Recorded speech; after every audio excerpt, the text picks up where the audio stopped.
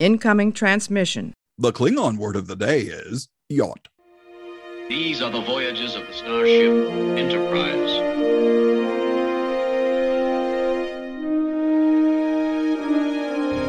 So, this is a huge victory for the good guys. Scotty, beam me up. Resistance is futile. Live long and prosper. Boldly go where no man has gone before.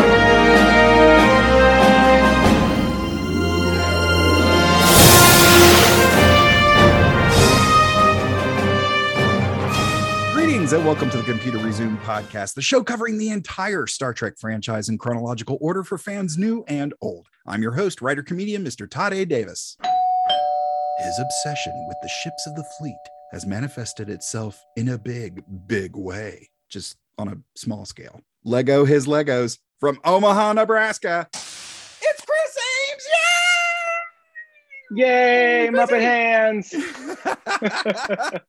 How are you, sir? I'm doing well. How are you? Thank you so much for having me on. I feel like we've been trading Instagram messages for, well over a year now. Yeah. Yeah, it's so great to finally be here. I'm so happy to have you on. Yes, I'm a big fan of your work. So do you prefer the title Lego Artisan? Is that?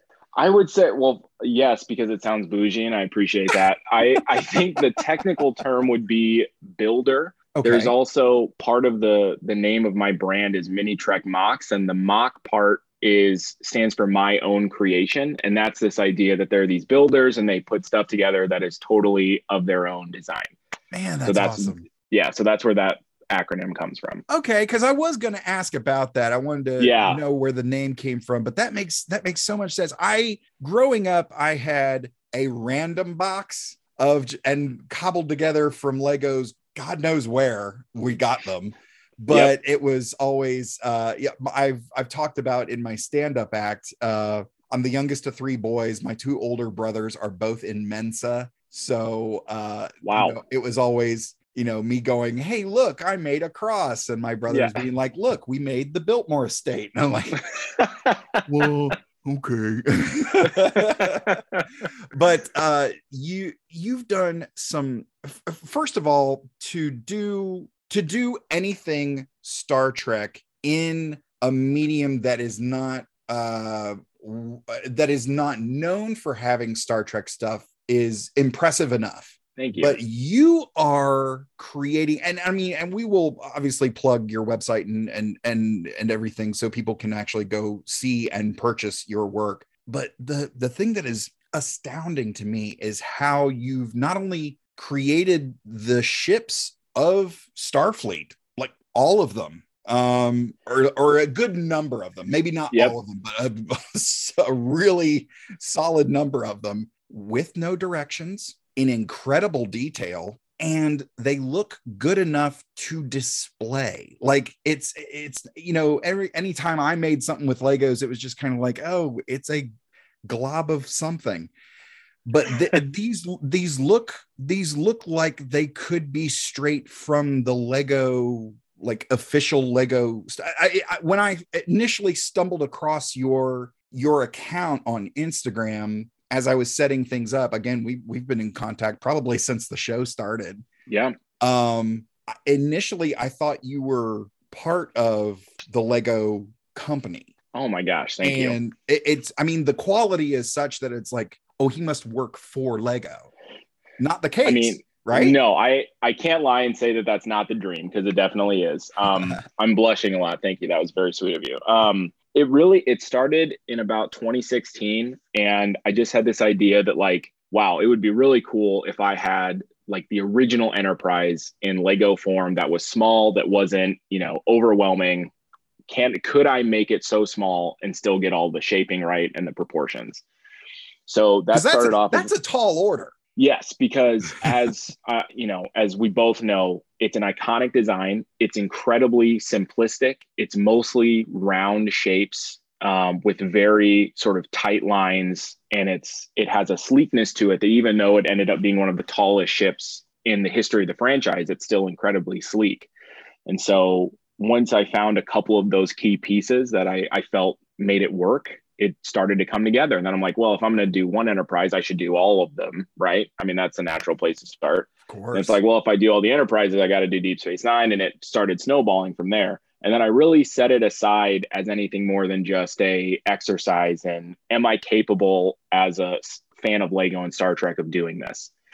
And interestingly, in 2020, I ended up being a part of a large layoff at my company. About 3,500 people ended up being asked to exit. And so I had a lot of time on my hands. And I was like, well, I've never physically built these models. I just built them in a software. So can I do it better? Can I actually get pieces and build this collection for myself? And I started off with 14 ships, and I'm now at 43. So it escalated from there. And I wanted to make them as accurate as possible. So I'm looking at every piece of reference material I can get my hands on. Yeah. And really going pixel by pixel and seeing, okay, if these nacelles are 42 pixels wide, they're this many long, so that you basically come up with a Lego stud conversion, right? If they're one stud wide, they have to be 17 studs long or whatever it is. Yeah. And that's how you end up getting the proportions correct. And I also wanted to make instructions that were easy to follow, because a lot of times when you build these mock creations from Lego designers, the instructions are a little spotty. They're challenging. And I wanted this to be something that felt like a real Lego set. And so I'm glad that appeared to work based on your feedback, which I appreciate. And I really just, if it makes me happy, I thought, well, as a fan of Lego and Star Trek, it might make other people happy. So let's put it out there. Yeah. I mean, there's been no shortage of people who have also been either part of the great layoff or the great resignation, right. Who, finding themselves with an immense amount of time on their hands, but not enough depression to start a podcast. There it is. No, I share in that. There's nothing like a healthy dose of life circumstances, some mental health issues to go like, let's fixate on this for a little bit too long. Exactly. Yep. I'll be honest. I probably could have started this podcast earlier, but I was in the midst of psychoanalyzing all 4 of the Teenage Mutant Ninja Turtles. Here's the thing. Ask me why. Tell me why. I have no idea. No idea why I did that. Not a clue. Yeah. and that's okay. I mean, as like my family and my significant other can attest, like I sat up late till 3 a.m. looking at a digital image of like the jellyfish from the 2009 Star Trek movie, saying, yes, how can I use this dinosaur tail to make it look like these fins? And why isn't this working? Wow. Yeah. That was the fun part for me, is trying to take what Lego has made this piece originally for and putting it in a different context. So it's like collage. Yeah, there are some ships where, if you're super familiar with Star Trek vessels, you have like the Excelsior. And if you can build the Excelsior, you can probably figure out the Enterprise B, because they're basically the same ship with different colors and a little bit of refitting. Right. And then there's a ship like the Jellyfish or a ship like the Stargazer from Star Trek Picard, that it really feels more like sculpture in a way, that it doesn't quite make sense in your mind how to get these pieces to fit together. But once it does, once you lock in those proportions and you look at it from the different angles, and it's like, well, I remember that iconic shot from that one episode and it looks just like that. So I think I did this right. Nice. That's when it becomes so satisfying.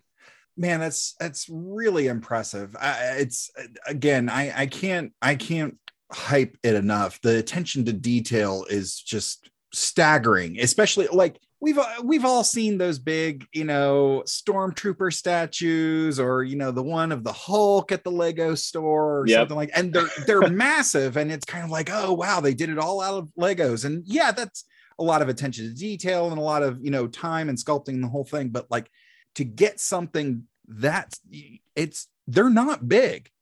how big is your biggest ship? My biggest ship would be actually the Stargazer from Star Trek Picard from the season 2 premiere, and that's probably 10 inches. Wow. And that's like by far the biggest one. And most of them average anywhere from 90 to 120 pieces per ship. And the size of it really was born out of practicality, because I could not pick 5 ships to build custom. It was like, if I'm going to do these, I want all of them. And I don't have a 30 bedroom house to display all of these, foot long representations of Star Trek vessels. So I got to make them really small, and they're not in scale. I get that question a lot. Why is the runabout the same size as, the USS Voyager? And that I really took from the Eagle Moss Star Trek collection, which is these beautiful die cast representations of the ships, and none of it is in scale, but they just kind of all are about like the size of your fist almost.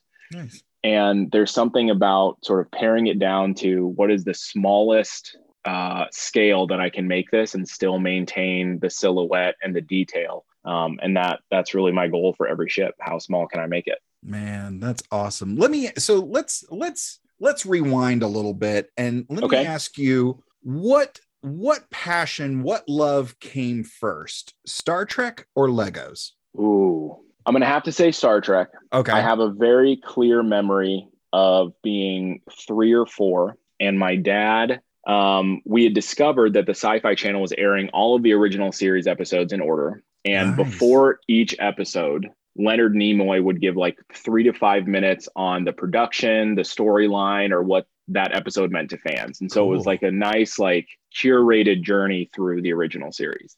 Sweet. And so he taped all of that on VHS, got it organized and labeled and everything.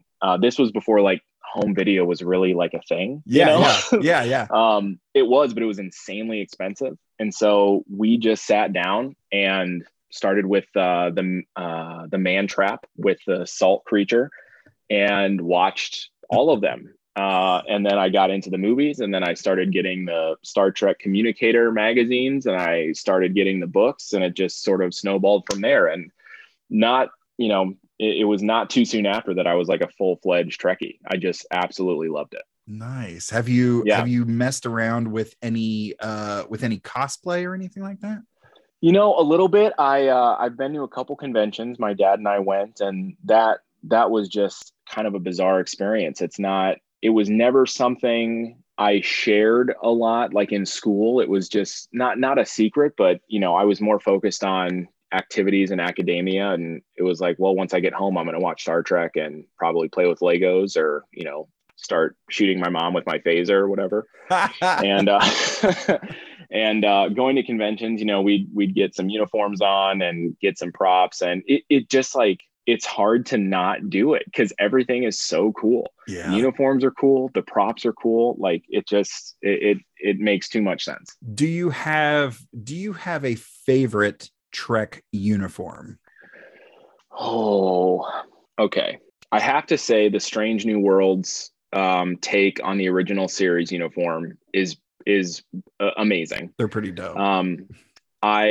I also like pretty much everything from the Kelvin timeline, because that's really peak Star Trek for me, because in 2009 I was just entering high school, and so that's right when I could start like assimilating, to coin a term, assimilating a bunch of media for this new movie coming out. And so, I was like saving production photos on my laptop and like, really just getting into it. And so Kelvin uniforms, Strange New World uniforms, the First Contact with the gray on top, all black. Those are very dope. Those are probably my 3 favorite. Yeah. What about you? I think, because, my experience was, I'm a little bit older than you. But I wasn't going to say anything. No, that's okay. To be fair, the beard makes me look as old as time. But no, it's wisdom. It's wisdom. Nice save. Checks in the mail, sir. Thank you. Thanks. Yes. I think because my earliest memories were actually of TNG, and so I kind of grew up with the jumpsuit. Yes. Yep. you know, as kind of the standard. And it wasn't until I started exploring Enterprise I think I found Enterprise in 2006 while I was working in law enforcement, and my uniform had a lot of pockets. And when I started watching, because I was working third shift, so I would come home at 8-9 in the morning, and what I would watch to wind down was Star Trek Enterprise. And that's so cool. Yeah, I stumbled across it, and it was just kind of like, oh, this is early on. Yep. They're back to jumpsuits, but they're more like they're coveralls. They're much more practical. Yeah, it was like stylized coveralls with pockets. I'm like, ironically, it's so funny we're talking about this, because I'm watching this episode in preparation for the podcast, and there is a scene, no spoilers, where Archer requests that an alien, a member of an alien race, get something out of his pocket. I don't think that has ever happened in Star Trek until that scene. Exactly. There was 45 years of history until somebody was like, we should use pockets. Like, yeah. Oh my gosh. Yeah. And it was so much fun to see that approach to Star Trek. And yes, their uniforms have pockets. The ship is a step above a submarine. It's basically a floating submarine. And I really dug that, of like, red alert, that hasn't been invented yet. Like, yes. The Prime Directive is like a good thought. Yeah. What Prime Directive? Yeah, exactly. Right. I've made the joke that Starfleet was basically in a storefront next to Dollar General and probably a Subway sandwich shop. Oh, that is so funny. I never thought about that. That's so true, though. Yeah. It's Admiral Forrest in one office, just like, right. All right, Archer, have fun. Yeah. How are our 4 ships doing? Good. Yeah. Good. Thank you so much. Yeah. It's because, once that first one was leaving space dock, Forrest just leaned over to someone and was like, we're just gonna wait and see what breaks, and then and we'll fix, and then we'll go from there. He'll be fine. They'll be fine. They'll be fine. Yeah, dude. Should we just keep talking about Jupiter? I don't know what to do now. Stuff should be happening on Jupiter, but I don't know if it is or not.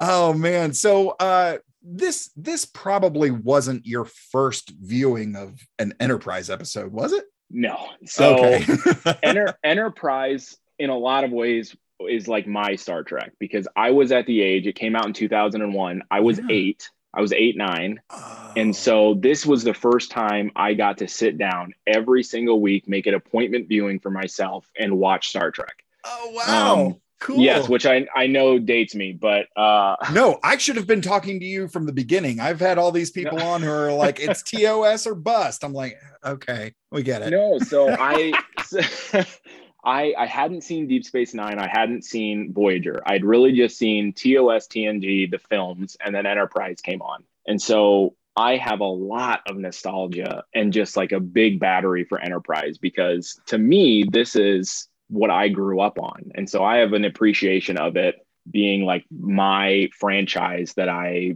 really soaked in. Like, I had the Art Asylum, like the action figures, the NX-01, the phase pistol, not the phaser, the phase pistol, And so I really bought into this show. And I think it, in a really serendipitous way, is funny that this is telling the sort of the beginning of Starfleet, the beginning of exploration, and I'm starting my initial journey into Star Trek. And so I sort of got to take this parallel, journey with the show. As it started to learn more about the universe, I was learning more about the Star Trek universe. And so it really worked out that way. Oh man, that's so great. I'm so happy that somebody is actually like, I remember this and I remember it fondly. Yeah. That seems to, well, let me ask you, you've been a Trek fan for long enough. Have you experienced people who are just like, oh, Enterprise, that's the one that sucks, right? Have you dealt with that a lot? Unequivocally, that's the reaction I get. Right. And it is really, I remember being at conventions, and I was standing in line. My dad and I we were doing probably like a crew draft, right? Of like, if you could pick any science officer, like, cause that's what you do at a Star Trek convention while you're standing in line. Of course. And somebody in front of me, I mentioned, I was like, communications officer, Hoshi. I mean, she seemed to be the only one that could replace a universal translator. That was my argument. Right. And the guy in front of me acted like I just kidnapped his family or something. Like, he was so offended that I would possibly consider Hoshi to be better than Uhura, or I guess that's, do we have other communications officer? Can you count Worf on TNG as a communications officer because he answered hails? See, I always thought Data was more ops. Right. Yes. Okay. Yeah. Yeah. I would say that would make sense. Data and probably, well, Harry Kim, the forever ensign. Yep. Oh man. Yeah. Moment of silence for Harry Kim's very empty collar with one pip on it. So anyway, we were getting into this discussion, and, basically this guy was dunking on Enterprise. And, I get it. You have now intimately gone through the first 2 seasons, which is a very mixed bag. Like, I watched it in real time. I watched it on DVDs. I watched it on Blu-rays. I've seen the whole thing probably 4 or 5 times. And wow. Yeah, and I'm really, expressing how full my social calendar is right now. I get that. But it really wasn't until the end of season 2 that I felt like they had this really interesting idea of, let's do a 9/11 parallel and let's make it a season-long arc. And now that we're living in this time of serialized Star Trek with Picard and Discovery, yep. I think Enterprise deserves more love, because for my money, thank you. for my money, Enterprise is doing a season-long arc better than Discovery and Picard. And I like both of those. I like both of those 2 shows very much because they're Star Trek and I like Star Trek. However, they maintained the episodic nature of it really until this episode. And that's why I like this episode so much. And I feel like it is it really is that first domino to fall for the remaining rest of the season, where it becomes heavily serialized. Yeah. But there are several episodes, Hatchery, Similitude, North Star, where they're just these like, interesting ideas that are sort of tied to this larger picture, but for the most part, they're keeping in the episodic, legacy of Star Trek, which I appreciated. Yeah. Gosh, man, you hit so many nails on the head. Just this is so great. Yeah. With everything leading up to this very episode, it's all been the need for a previously on Enterprise, yes. definitely comes to the forefront in season 3. And it's getting harder for me to find guests, because I'm like, okay, we're going to talk about this episode, so you're going to need to watch from yes, okay, from the season 2 finale to right. now. Right. But yeah, it's really come to center stage, the idea that, because it kicked off right after 9/11, and yep. I've told myself and my executive producer, my wife, it's like, you know what, I'm gonna stop mentioning the 9/11 thing. I can't, sorry. No, and it's such an important thing. Yes, and you hit it on 2 fronts. One, it's just the context of the television landscape that they were trying to produce a show in. And then it's, well, not only are we going to do that, we're also going to really tell a parallel story and do what I think Star Trek has always done best, and that is take modern political, socioeconomic events and turn them into incredible sci-fi stories. And I think a couple of episodes ago now, had a nice debate about Star Trek versus Star Wars, which I'm a fan of both. I think they both have their merits. Absolutely. But that is one area where I think Star Trek far exceeds Star Wars, and that is taking these really big ideas and by putting them in a different context helps you understand them better, helps maybe an opponent of that idea understand it in a different way. And I think encourages more friendly debate that feels less personal, because you're talking about a dude with ridges on his head versus a dude with spots, and that is somehow easier to understand for us. Yeah, in taking away, it's so wild to think that adding details to someone's face actually helps make that face more iconic, in that we can either identify with or identify someone else as that particular alien race, and then that allows us to discuss these very heavy things of torture and wartime strategy and tactics. Like, this is stuff that, because prior to 9/11, I think the biggest thing that we as a country, were concerned about, other than like Y2K, was like Desert Storm, the Cold War, right? Maybe. Vietnam for sure. That was late 60s into the 70s. Like, there hadn't really, I don't think there was I'm sure the internet will let me know if I'm wrong, but there wasn't really a big thing that took center stage, prime time spotlight. It happened on the Today Show. Like, right. Matt Lauer was like, what was that? Like, yeah. So, for start, I actually kind of wish they had scrapped season 1 and 2 and maybe done a mini series instead of a pilot 2-parter. Have it be a mini series. Oh, I like that idea. Yeah, and get right into it. And I've said before, I don't feel that Archer as a character was the best choice as a diplomatic representative. Totally agree with you on that. And I think they should have made us go with him on that journey to captaincy a little bit more. I've always said, like, look, don't get me wrong, I love Travis Mayweather. I've gone on record multiple times as saying Travis is my guy. Like, you talk phenomenal character, like painfully underused for what an incredible story and background he has. Yes. And I've said it would actually make more sense, especially seeing Archer as a child in the pilot episode, piloting that little model.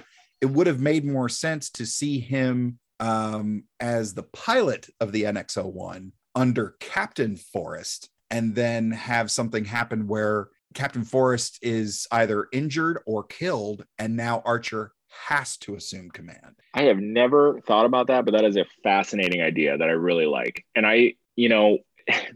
when they're on Earth and they don't have the NX-01, they have a couple of these smaller auxiliary ships that, we don't see much of throughout Enterprise, but we know that there's like a couple Warp 2, Warp 3, solar system ships. What does it mean to be the captain of the NX-01 before Broken Bow? Like, I assume he was given command and he had the 4th pip on his uniform. Literally, what did that mean? Yeah, because the impetus for for all of Enterprise is this interspecies conflict in the pilot. And I'm trying to think back to Broken Bow and remember what the original purpose of Enterprise was going to be, or what the timeline was. Well, was, in short, it was, of course, exploration, scientific, blah, blah, blah. Right. But the big thing was returning this Klingon to his home world. That was was the first mission. Yes. And so they didn't have 5-year missions. They didn't have, they had the Vulcans breathing down their necks about whether or not they should even be going out into space, which I thought that was a brilliant idea to sort of sprinkle that in throughout the entire series, that yes, the Vulcans gave us first contact, but that came with a whole lot of baggage. That, the very rosy scene in First Contact, this is not even 100 years after that. And you talk about a seismic change in the history of our planet as a result. Oh, for sure. But no, that's a really interesting idea. And there's a great podcast. It's the Starfleet Leadership Podcast. I think I've heard of that. Yeah. Yeah. Jeff Aiken hosts that. Yep. And I work in a corporate environment. I have a degree in economics and marketing. And so the idea that I can learn leadership lessons from Star Trek episodes, absolutely, I'm going to tune in. And he dunks on Archer regularly. And it's not the typical Enterprise dunking, because he, like us, has an appreciation for Enterprise, but it is like he continues to make poor leadership and captaincy decisions. And a lot of it is because nobody's ever done this before. He has no model for what a captain should be or what kinds of decisions he should be making. Right. And he is the representative of his entire race. Yeah. Which is crazy. Yeah, that's bonkers. That's like that. Yeah. Yeah, it's so much pressure. And even in this episode, we see how his volatility and lack of experience and just uneasiness really leads to some interesting decisions that propel the plot forward. And it's not the first time in season 3 you sort of go, don't know if I would have done that, or if he should have done that, or if Kirk or Picard would have done that, you know? Yeah. And I think that's another interesting thing about Enterprise is, you know, the Berman era of Star Trek, as it were, where you have, you know, TNG, DS9, Voyager, and Enterprise all within this like 20-year period, right. Without any breaks. And you sort of, it would be a very difficult thing to try to break that formula, because it had worked so well. You have hundreds of episodes of television with really similar lighting, camera angles, dialogue, music. It's like a very distinct language that is Star Trek of the 90s. And to try to sort of keep a lot of those elements but make it different must have been really challenging. And I think one of those came out continually in Archer as a character, being just not quite the captain that we have come to expect to see in a Star Trek series. So we've seen this character of Archer, and it is, especially in season 1 and 2, it's painfully obvious that he's little more than a pilot. And it makes me come back to, and again, 20 years after the fact, there's nothing we can do about it now. Right. But I think they were so focused on getting Scott Bakula, who already had so much sci-fi pop culture cred. Yes. Well, he's our new captain. Let's get him in that chair. Let's get him captaining. Like, okay, that writing better support it. And didn't really, for the more, not nearly enough. Exactly. No, exactly. And that, like, just what you described is so different than any other Star Trek captain, just right off the bat. Yeah. And because of that, the show needed to be different, and they didn't make it different until season 3. Yeah. And then you get season 4, which introduced a completely new style of storytelling for Star Trek, which is let's tell basically a couple of movies back to back in these 3 episode arcs. Yep. And it's universally praised as being the best era of Enterprise. Yeah. Are those little chunks.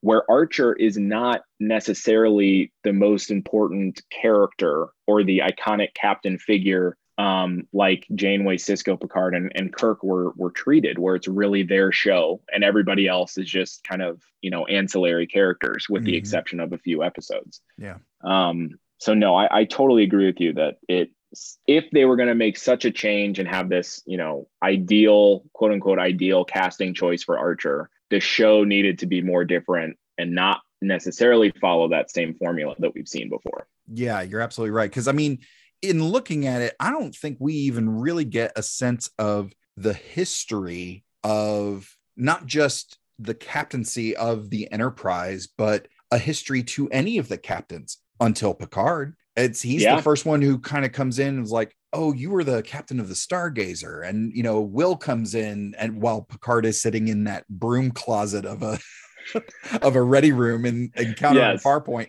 But yeah, I mean, you get a sense of like, okay, but Picard is prickly at best in that pilot, and Will comes with this, you know, he is sharp. He is the man. He's the man with on the mission, and he's very much the Kirk figure in those early seasons. Well, that's what I've always said is, like, you know, when we did our draft episode, when we did our fantasy draft episode here on the show, that's why I chose Riker as my captain. I was like, he's kind of the perfect blend of Kirk and Picard. Now, I don't know that the fans at large agreed with me, but but that's my choice, and I stuck with it. No, I really understand that choice, and that was a huge separating factor for Next Gen right off the bat. Was like they sort of proved through Picard's pedigree that he not only deserved to be a captain, but he deserved to be the captain of the flagship. Yeah, and because of that, he brought on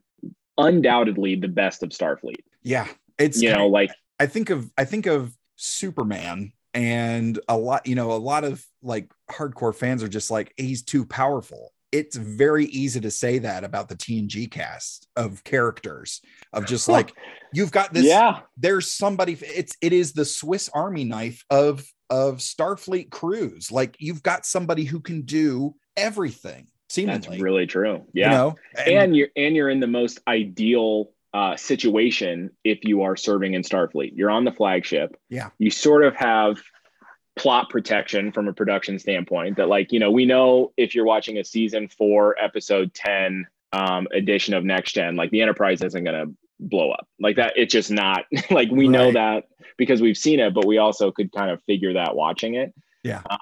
But no, you're totally right. And I think Enterprise struggled with this like motley crew idea, but also making them capable enough to be the only support out there. They were the only ship. Yeah. They were a lot of times the only party interested in maintaining this idealistic view of how species could connect with each other. Yep. And they just never quite got there.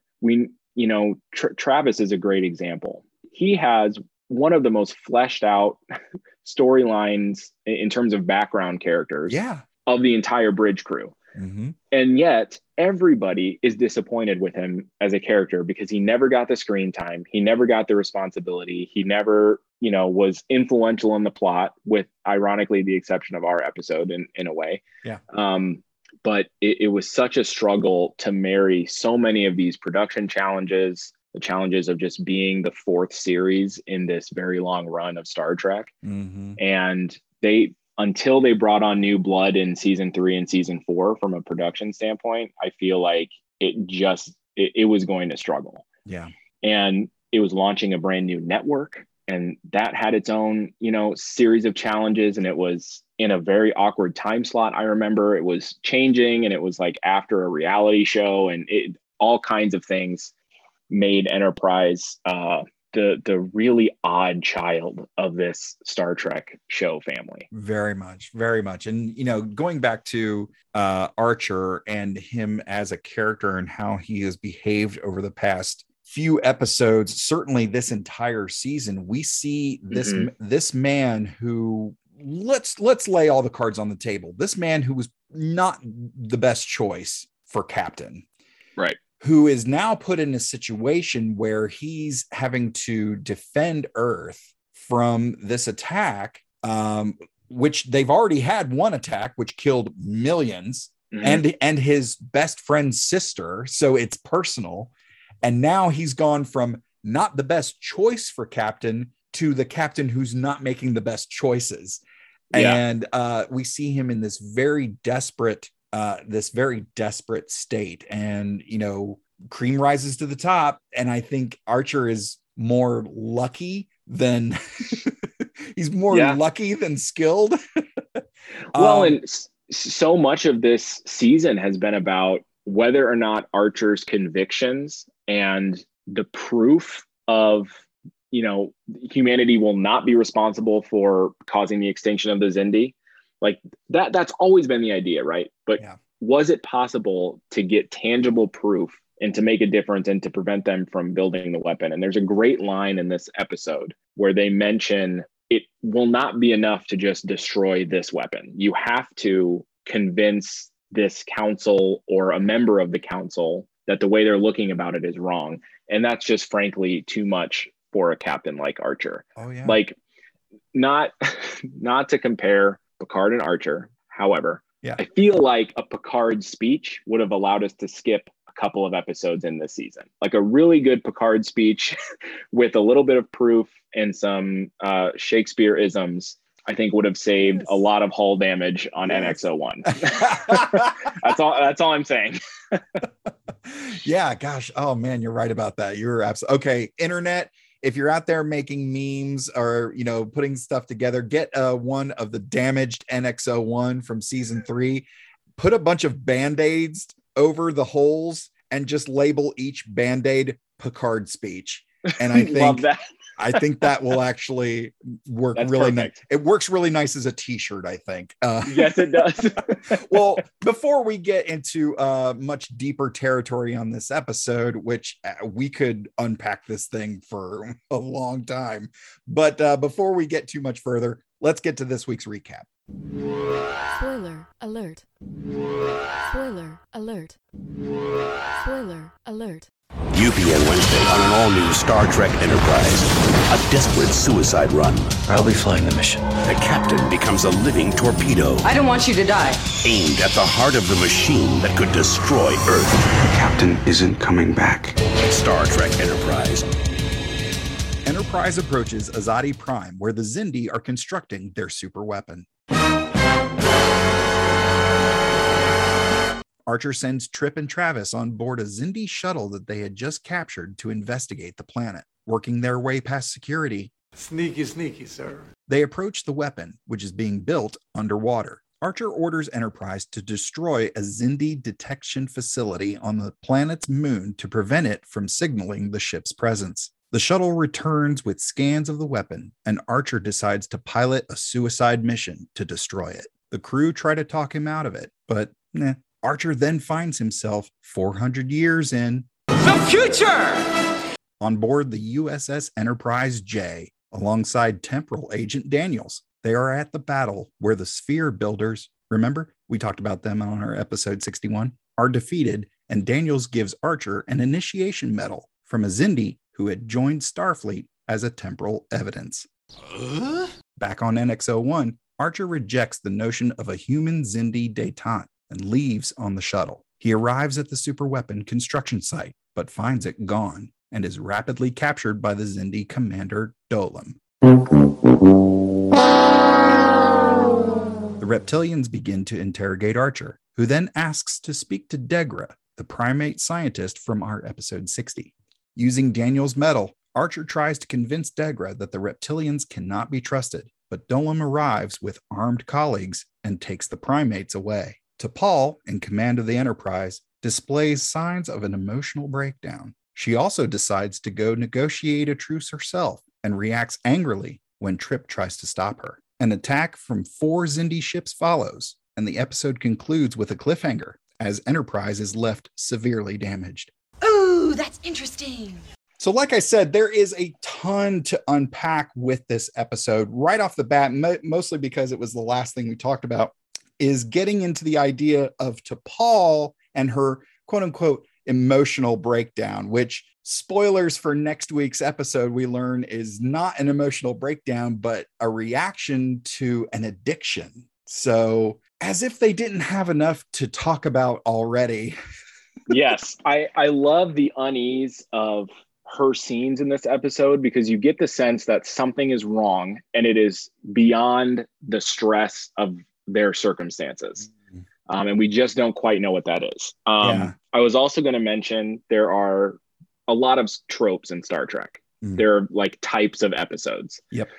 And I think this episode defies 2 very well-known tropes of Star Trek. Number one, there is a detection grid that does not have an obvious flaw, and they immediately have to come up with a different solution to the problem. How many times has there been some kind of grid around a planet or star system? They're like, well, actually, in that one little section, it's a little weak there. So if we just target that, we'll be able to sneak through. They can't do that here. Yeah. I like that. Also, Starfleet officers don't know how to automatically pilot an alien shuttle, right? Because usually they just hop into the cockpit and they're like, boop, beep, boop, this is where the impulse manifold is, let's go. And they can't do that because this was built for bugs. It was a Xindi insectoid ship. So there we go. I was very pleased to see that in the first third of this episode. Yeah, I think with a lot of, in terms of writing and creating, especially when you're talking about a narrative or any type of story, it's always great to kind of give your characters a problem that is going to be really hard, if not impossible to solve. I think you'll see a lot of characteristics come to the surface, be it anger, desperation, or unending hope, or whatever it is. That stuff's going to become apparent really quick when their backs are against the wall, as it were. Yeah, that's very true. And I think this episode does a great job of just giving us, the circumstances immediately. The initial shots of this episode are finally getting to Azadi Prime and seeing like, well, all of the season has led up to this moment of actually finding the location of the weapon. Now what? Yeah. Because again, they're this sort of rinky-dink Starfleet vessel. There's just one of them. Yep. And they're fighting an entire race. Yeah. Which actually has 5 races inside of one race. So it really is an insurmountable problem. Yeah. I mean, best case scenario, you get a random Vulcan ship to help you, and maybe Jeffrey Combs is on the other side of a planet watching you anyway. So yes. Fingers crossed we get a pink skin reference. Yes. which is always good. Yeah, and it's going into this, it's kind of, well, it's almost like an episode of Dukes of Hazzard. Well, seems like Archer and the boys have gotten themselves in a real bucket of syrup this time. How are they going to get out? And this is always, I come back to like, give your characters the unsolvable problem, and they will either rise or we will watch them burn spectacularly, and that will be this, and that will be the story of them. I think Scott Bakula works best with blood on his face. That is a very specific and incredibly accurate observation you just had. Well, because I think like 10 years prior to this, I think he could have played Captain America. Like he's got the jaw, he's got the stance, the voice. He could have been Captain America for sure. Mm-hmm. But seeing him here like this, he's got the swag of a captain, but the character has the swag of the captain that hasn't been earned. Yes. And we're so used to seeing him as Sam, Quantum Leap, the whole thing, right, that we kind of buy into that if we're not paying attention. But truckers are pretty astute.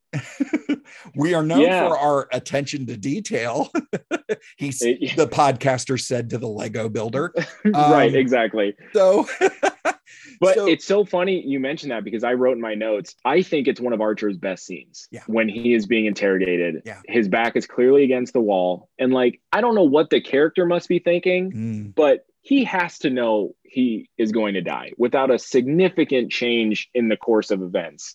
He has absolutely no shot of getting out of this situation. And nothing like comparing your 6'2" all reptilian counterpart to Turtle Soup to really just hammer home your real self-righteous indignation about this situation. It's a really great scene, but I wouldn't have done it. That's all I'm saying. Like, that was supposed to be Archer's "There Are Four Lights," and he was like, "You know what sounds good? Soup in San Francisco." let me pull that out here. Yeah, you're absolutely right. And kind of, again, I think it comes back to watching Trip and Travis in the shuttle going to scope things out. I thought of Jeff Goldblum and Will Smith in Independence Day. Makes me want to think, hey, don't you have a bunch of torpedoes? Maybe want to strap one of those to your ship and just handle business while you're there. Exactly. Like, it's such a good idea to have that scene of them figuring out the controls. That makes so much logical sense to me. Right. And they're going to risk being able to do this, reconnaissance mission twice. Seems very risky to me. There are a lot of things that make sense in this episode. One of them is not the plan in general. Just like, you're going to do the one thing that should make sense doesn't. Yeah, no, it does not. All of the characters do and say the right things. The dominoes fall in a very, thoughtful and logical way. But at one point, you don't have Malcolm Reed, your tactical expert, say, "Hey guys, the ship has weapons and we can like put a guidance system on it. So you could just kind of do it right then if you want." I don't know. It's up to you. It's fine. Oh yeah. It's, but you know what? You're absolutely right. I do think between the plan not making sense, I think this episode really does hinge on a couple of performances.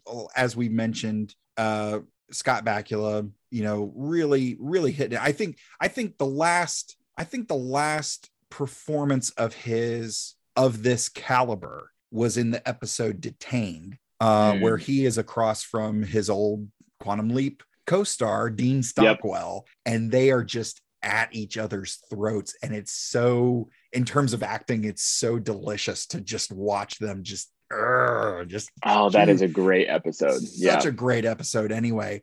But yeah, in terms of Jolene Blalock here again as T'Pol, I think I don't know. I just really wish the writer's room hadn't treated her like the punching bag. It seems like she got the raw deal. She got every raw deal that came along through that writer's room of just like, oh, we're going to talk about this. Let's just have it happen to T'Pol.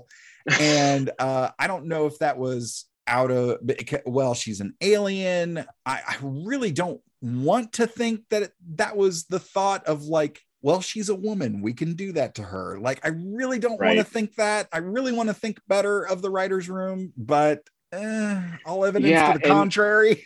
Right. No. And like, how much more sense would it make for Trip, with intimate knowledge of engineering and probably chemical reactions, to figure out that you could get high off of Trellium? Also, he has the most motivation to do so, having just lost his sister. Yes. Having spent months in this expanse with nearly no answers.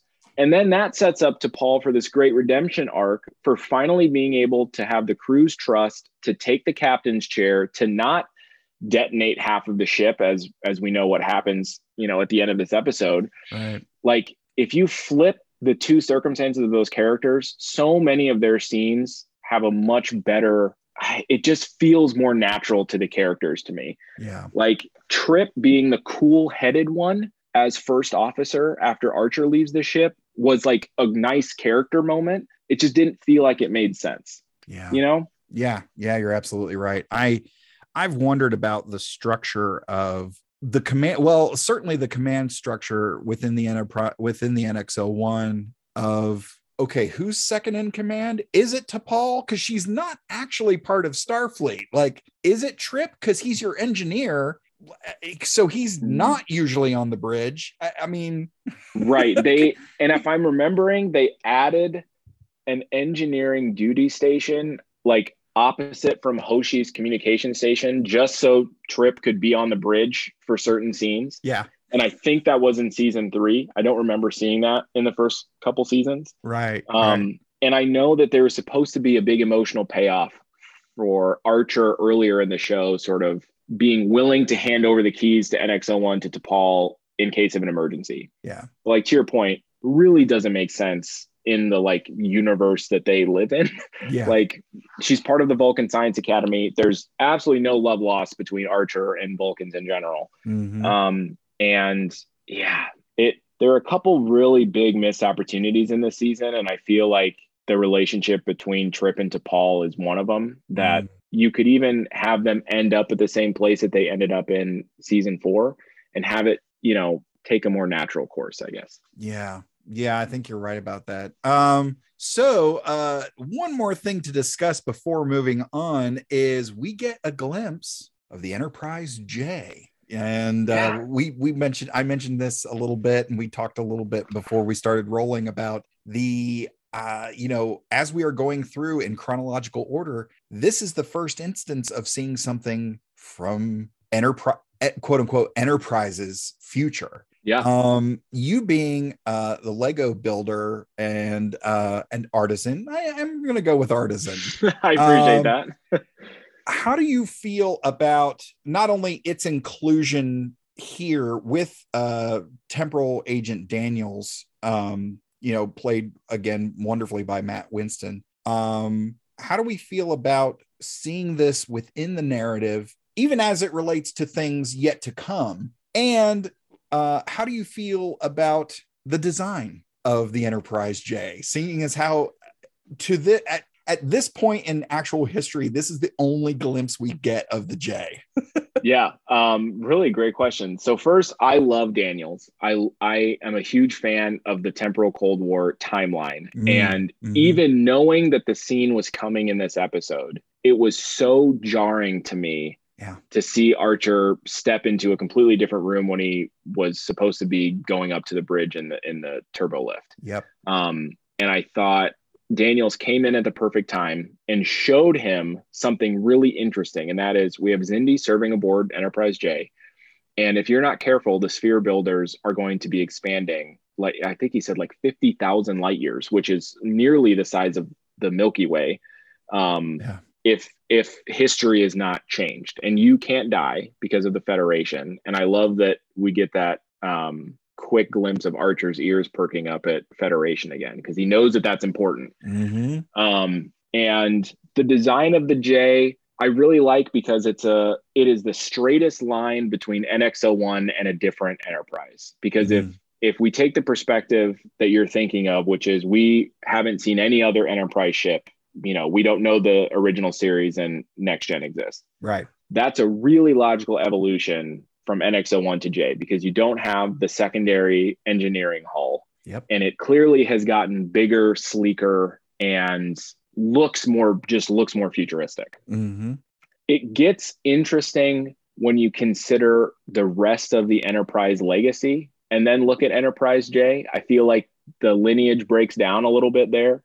And you also have a really interesting issue with scale, like how big is that Enterprise J? Which I think you have some interesting notes on later in the show about the size of the ship. But all in all, I love the scene. The Enterprise J is not one of my favorites, and it's ended up on my sort of digital cutting room floor for Lego models. Because, and the only reason is, I think I'm waiting to get an alternate history bundle. So I take all of my ships and I bundle them into these little collections, because they're, it's much more cost effective to order pieces for multiple ships than just one at a time. Of course. And so they have sort of logical, like, Kelvin Timeline, Enterprise, DS9, and Voyager ships of the line, which includes like the Prometheus class, which we actually see a glimpse of in this episode, which is pretty cool. And so I think I would like to do an alternate history timeline bundle where you've got like the Enterprise D from All Good Things. You've got the Enterprise J, maybe even a Mirror Universe ship or something, just to show that there are these interesting variations. But again, I think Daniels came in at a really interesting time and showed Archer what we know to be true of the Federation. And that is, it's inclusive. It is trying to defend the freedom and literal and figurative space of species. Right. And it gives us a really interesting piece of information. And that is, the sphere builders can look not just back and forth through time, but through different timelines. And in this pop culture world right now of multiverses, Star Trek did it first, which is true for a lot of things. And I think, to me, watching the episode, even knowing how all this ends, it reinforced that is such a critical moment for season 3, where you start to piece together, okay, we have sphere builders who think this way. We have these reptilians who appear to be sort of the most intense sect of the Xindi race. And you have all of these elements that are finally starting to come together. And I think that that seed of doubt that is planted in audiences for what the sphere builders' intentions are is the same seed of doubt that's planted in Degra by the end of this episode. Yeah, you're absolutely right. Well, for everything that goes right, there's definitely some stuff that maybe got missed, and definitely some folks who are at fault here. So let's get to our section that we've lovingly titled, Who Do We Blame? The story was done by Berman and Braga. Of course, they've been helming this ship ever since it left space dock with Broken Bow. The last episode that they specifically worked on was season 3, episode 15, Harbinger, along with Manny Koto, who did the story and the teleplay for this. We discussed Harbinger with writer illustrator of Airship Enterprise, Brian Denham, on episode 61. And this episode was directed by Alan Croker, whose last work was season 3, episode 1, The Xindi, which we discussed with Canadian trekker Sophia from the Where's Beverly podcast on episode 46. That's been some time ago. And in the guest stars, we've already mentioned Mr. Matt Winston as Temporal Agent Daniels, and a lot of familiar faces that we've seen throughout season 3. Randy Oglesby as Degra, Scott McDonald as Commander Dolam, the unkillable Tucker Smallwood as the Xindi primate counselor, Rick Worthy as Jannar, and Christopher Goodman as Thalen. We mentioned some extra details about the Enterprise J. For those of you who are curious, the Enterprise J was designed by Doug Drexler, who drew the first design only 2 days prior to the production meeting for this episode. I'm always fascinated when people turn in a design or a script in the 11th hour of just, how did you make this happen?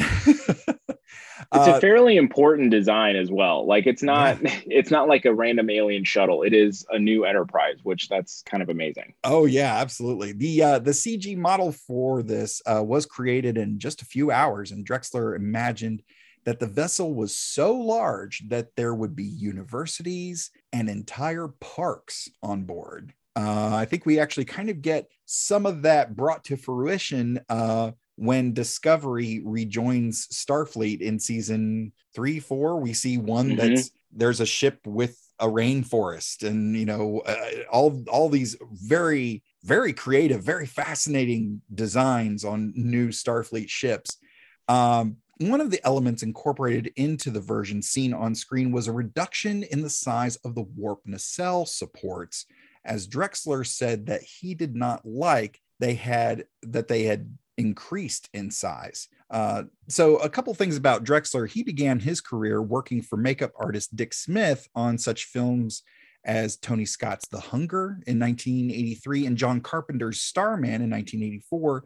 And he has also contributed makeup effects to Warren Beatty's Dick Tracy in 1990, which earned him a British Academy Award, the Saturn Award, and an Oscar for his work on characters such as Big Boy Caprice, played by Al Pacino, and Mumbles, played by Dustin Hoffman, some legendary actors there. So we've been examining this stuff for, better part of a year and a half as we've been working our way slowly through Enterprise. But the big question, the question that we are asking every week is this essential viewing? Now, I think, as we've been talking, with Enterprise being the first chapter of this narrative, and this kind of being the culmination of a buildup for the better part of at least one season, and characters we've been following for 3 seasons now, I think I have an idea of your answer. But what do you think? What do you think? If somebody's watching Star Trek for the very first time, is this episode one they can't miss? Because this starts off a really solid group of episodes. These, like the next 7, and you've got a couple at the beginning of season 4 that are sort of directly the conclusion to the Xindi arc. I think yes. Yeah. I could make an argument that you start with this one for season 3, that you could sprinkle in a couple from earlier in the season, and then begin with this episode for your final journey into what happens with the Xindi. Mm-hmm. And to me, it's a payoff of a lot of big ideas that come up. I think you get a great speech from Archer about why we need to go back to being explorers, which is a really key Star Trek idea. You have some great visuals when they're underwater looking at the weapon, and then that pan up and the weapon is gone is still just kind of a gut punch. Yeah. And I think there's a lot of strategic payoff to Archer and Degra in Stratagem. He gets to use some of that offhand knowledge to his advantage. Yeah. We get some payoff to Daniel's relationship with Archer and helping, get that artifact into the right hands to try to change some minds. And for as much action as this episode packs in, I think it reinforces the importance of some Star Trek ideals. And it also ends absolutely brutally with a very almost Star Trek Beyond-esque scene of the Enterprise just getting ripped to shreds. Yeah. And to me, leaves me wanting to see what comes next, because our captain is captured. Our ship is in shambles. That was a lot of alliteration accidentally. And you know what? As a fan of alliteration, well done. Thank you. And that's where, you know, to start our heroes in such a negative spot leading into, you know, they have to save the world. We know that. It's just a matter of how.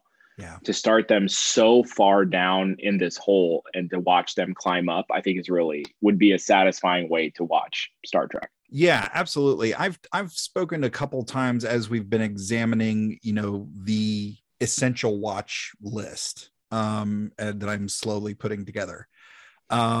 With this, you know, in looking at the franchise as a whole, which is usually how we examine this question, I'm always quick to say, but if you're this might not fit in the franchise as a whole, but if you're looking at the Trip and T'Pol relationship, or as I don't call them, I think there was I think the celebrity name for them was Tripal.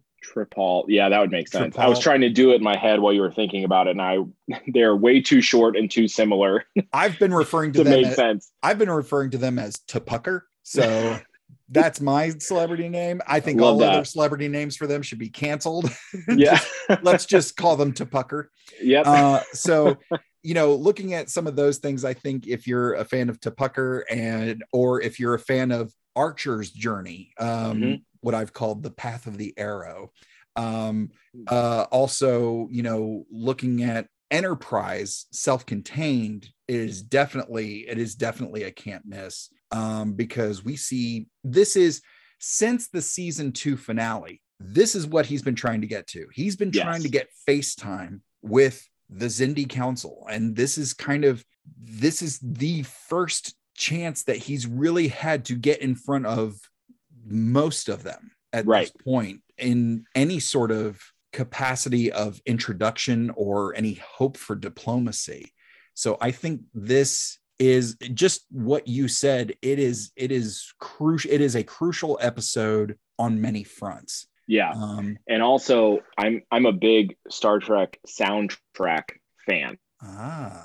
Studied in college, and I really am passionate about what Star Trek scores have done to help inform these stories. And I think there is a very slight tonal shift in the soundtrack of this episode from the first scene that suggests a darker tone, that the villains might have an upper hand. They're bringing back some motifs from some of the earlier Xindi episodes, and they also do a couple of music dropouts in really emotionally important scenes, like when Archer decides to take out the outpost. A couple of the moments before Enterprise is attacked, when you get that really great score to end the episode. Yeah. And I think they started getting, in my mind, a little bit more modern and less 90s Trek with the music. And that continues into season 4. And I think that's another good reason to watch the episode, because the music is just real good. Yeah. You know, you're absolutely right. First, 2 more things, and then we'll start wrapping this up is, first of all, that scene where he does make the order to fire on the outpost. It's such a heavy scene. It's very well played. I think they could have cranked it just a little bit more. I don't know that they got all the emotional resonance. I agree. I think there's a shot of Archer where his back is turned, and that struck me as off-putting, because I struggled to remember a scene where a captain's back is to the audience for very long, because it's not particularly heroic. It's sort of, there's a shame in the way that was blocked. Yeah. And I also think, you know, to your point of ratcheting it up, they could have cut to the Xindi and the outpost, you know, seeing the blip on their screen of the Enterprise coming into view, and then the audience could have pieced together what that would have meant. And maybe that would have helped bring up the tension a little bit. But it's like, in the grand scheme of things, our 3 Xindi, you know, is that going to stop Archer and crew on their journey? No. But like, a Starfleet crew just openly killing 3 members of an alien race is that it. Oh man, it is brutal to watch. Yeah, it is, of all the Wild Westness that Archer has engaged in and condoned, this is the most of just whoa. Yeah, I could real, not, man. Yes, exactly. And I could not help but think, like, Picard would have found a way to inverse a gravimetric beam and take the asteroid off its orbit, and there had to have been a scientific way to prevent that signal from going out to Commander Dahlem. But that's if we're being honest, that is Archer's character. He would prefer to do the morally most challenging thing that he does struggle with, but it is sort of the path of least resistance. Certainly no half measures. No, exactly. He is an all or nothing guy for sure. The last thing I wanted to mention was, is there anything more eerie than seeing a ship, especially an Enterprise ship, lose power and start drifting off of its axis? It is so disturbing to me to see that. Yes. That's not supposed to happen. No, I totally agree. I thought I had that exact same thought. There's a shot of a phaser hit onto the top of the hull, and you see crew members get ejected into space. Always really sort of disturbing. Then I was really struggling to remember how many times in Star Trek engineering has been evacuated. Like, that's when the ship has hit the fan, when they have to, they've got the exploding rocks, which is another Star Trek trope that's hilarious to me. Why are there rocks hidden in bulkheads? But, the Enterprise did some great stunt work, and you can see that in those engineering scenes, and it just really hammers home how screwed they appeared to be. But no, you're right. That listing shot is just something is very wrong about that. Oh yeah, that's just not supposed to be. And just that sinking feel. And again, going back to the crew members getting sucked out. And I think in terms of even narrative aside, the design in that 2009 J.J. Abrams, where we see like the camera is next to that crew member, and that that one missile hit the Enterprise, and they hold on for a second and then are sucked out. And not only are they sucked out, the sound cuts off. And you're just like, oh yeah. And then everybody remembered the alien movie poster of like, oh, that's right, in space no one can hear you scream.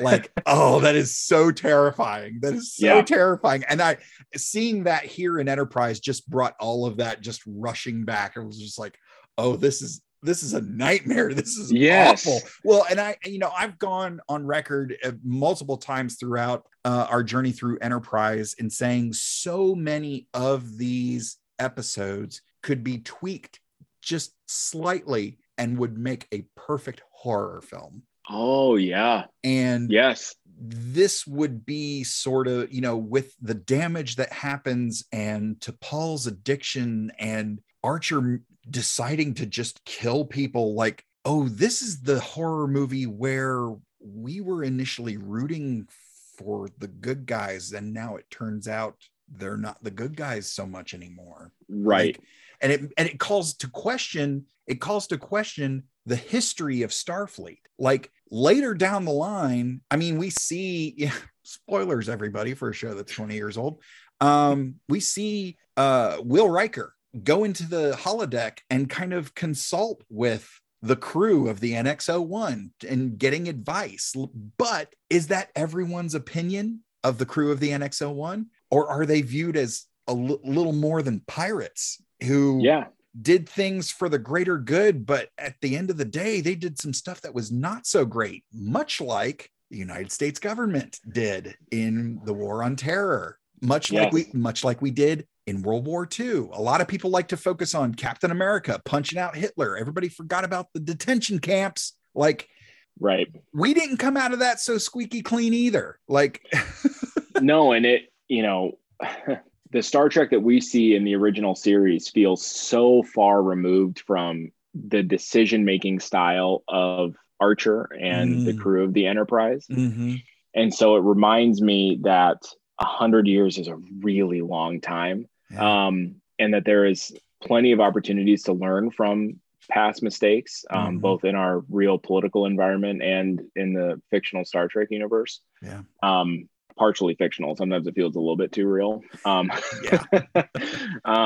But no, I think that's a really good thing to hammer home, because Archer has continued to show over the course of the series that his convictions and his morality has like a very clear box that they fit in.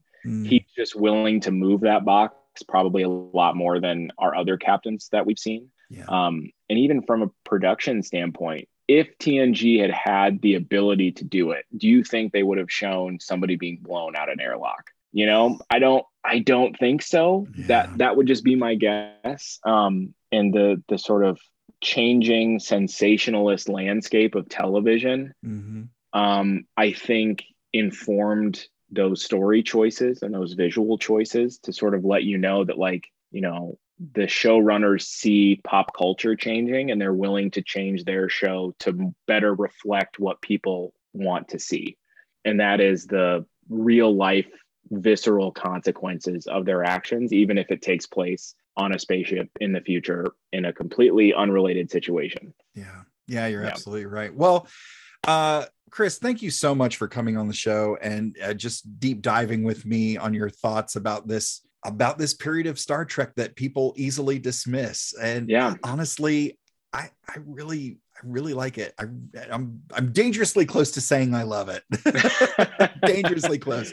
Do you have any final thoughts about this episode, about this season, about Enterprise as a whole, about the franchise as a whole, about your experience on this podcast? Well, first of all, thank you for having me. I've absolutely loved this. You are somebody I could easily talk about Star Trek with for hours and hours. My pleasure. My pleasure. Very, very easy discussions. I think I love Star Trek. I think with Strange New Worlds having just premiered not that long ago, it's reignited my firmly held belief that Star Trek is best told in predominantly episodic formats. And that's not to say I don't like Discovery, because I do, and I also like Picard, but it doesn't feel quite like Star Trek. And being able to go back and revisit Enterprise in a completely different era of television, of Star Trek production, and it feel more like what I'm seeing modern Trek look like, I think that felt really good. Yeah. And I also, like, people need to not sleep on Enterprise. Like, it can be a really good show, and it has really great moments. And I think the visual effects hold up. The pacing of the shows hold up. And I'm trying to set as much of my childhood biases aside, but I do think it's an excellent show. And for my money, because it's Star Trek and I love Star Trek, I love Enterprise. Like, that's my most basic equation for this. Like, I'm a huge nerd, as should be evident at the end of this podcast. And I wanted a random Star Trek generator. So I made an Excel spreadsheet where I can push a button and it'll like pop out a random episode for me to watch. Nice. And I can select which series I want to choose from. And Enterprise, I always include in that because I'm always willing to watch an Enterprise episode. And that to me is my true review of the show. Oh, that's so great. Well, I got to ask you one more question, only because I think it's the only area of Enterprise we haven't discussed yet. Yes. Do you, Chris Ames, have faith of the heart? I do, Todd. I do, because I know where my heart will take me. Nice. Thank you. I gotta say, just quickly, I'm a fan of season 1 and 2, Faith of the Heart. Now, I've encountered some folks who are a fan of 3 and 4, Faith of the Heart. Yes. Where do you fall? Which camp do you fall? I'm going to say something embarrassing, and that is, every time I watched this show when I was a kid, I would sing the entire theme song as it was on live television. So yes!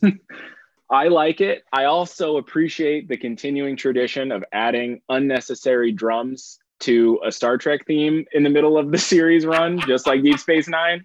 Really like that.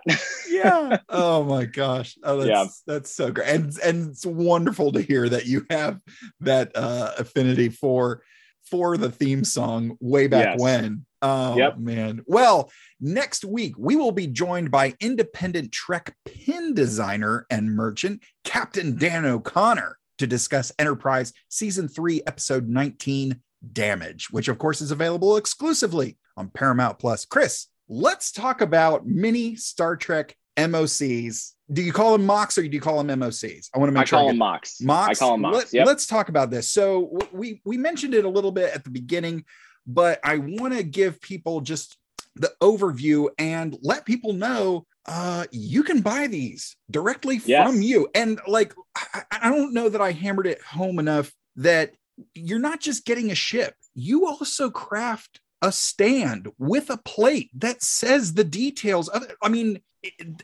these would be on display in Picard's ready room. They absolutely would. Thank you. They absolutely would. That's the highest compliment you could bestow upon me, and I appreciate it. Absolute truth. So it's a collection of 43 of the most famous ships across Star Trek, predominantly Starfleet. I do have a couple Klingon, a couple Romulan vessels. It is an ever expanding collection. I try to do them in chunks of, like 5 to 7, create some new designs.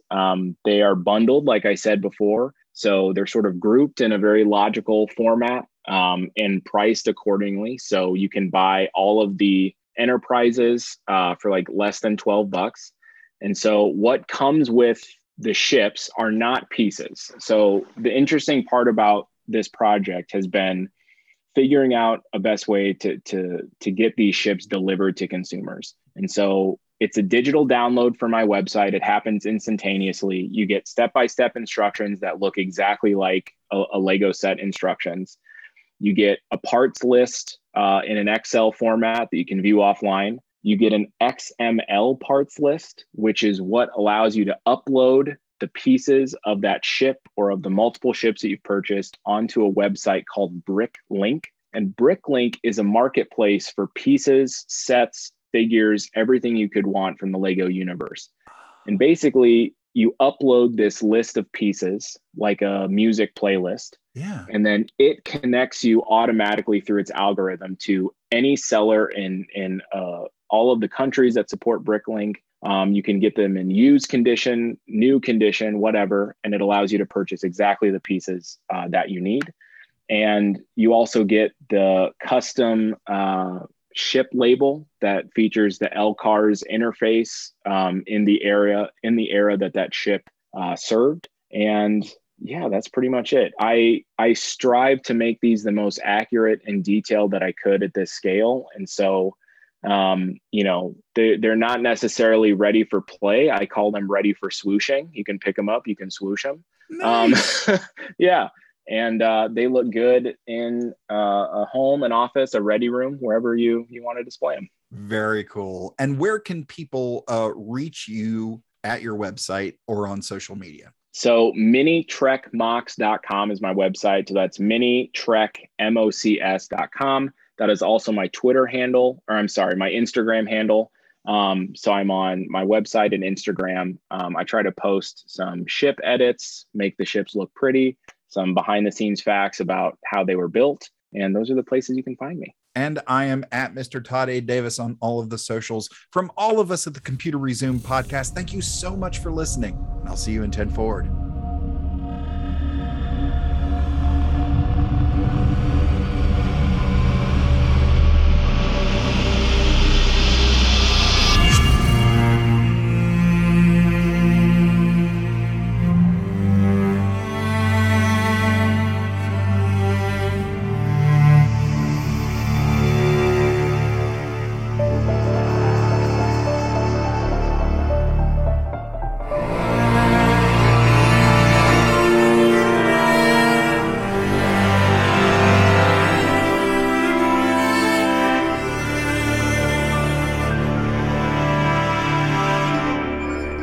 Us on Patreon and like, rate, review, and share on all your favorite platforms. Feel free to send us your subspace transmissions to computerresumepodcast@gmail.com or at Computer Resume on Facebook, Twitter, Instagram, and TikTok. The Computer Resume podcast was created and produced by Mr. Todd A. Davis. Our logo was designed by Will Martin and Justin Bishop. The opening theme was produced by Justin Bishop, and our outro music was provided with permission by Dronode. Additional music was provided by Mr. Todd A. Davis and Gary Horn, and the voice of Computer Resume podcast and executive producer, me, Kat Davis. Hashtag LLAP. We'll see you next time. Going through a Star Trek. We're doing Star Trek stuff in space. We probably got some phasers and shuttle pods, and we're gonna find a brand new race. I actually need to take a time out. I actually need to go to the bathroom right quick. Can you give me a few minutes? I'll stretch my legs. Okay, thanks. Okay. I apologize. Sorry about that. Hello. Hey, I know what let's do before we record. Let's go get Taco Bell. Love that. I'm an idiot. All right. You ready to jump back in? Yes. All right. Yeah, I feel like it was very, Max, we've said it before, no squeaky toys during the podcast. Go sit on the couch. Good boy. You're a very good boy. Love that.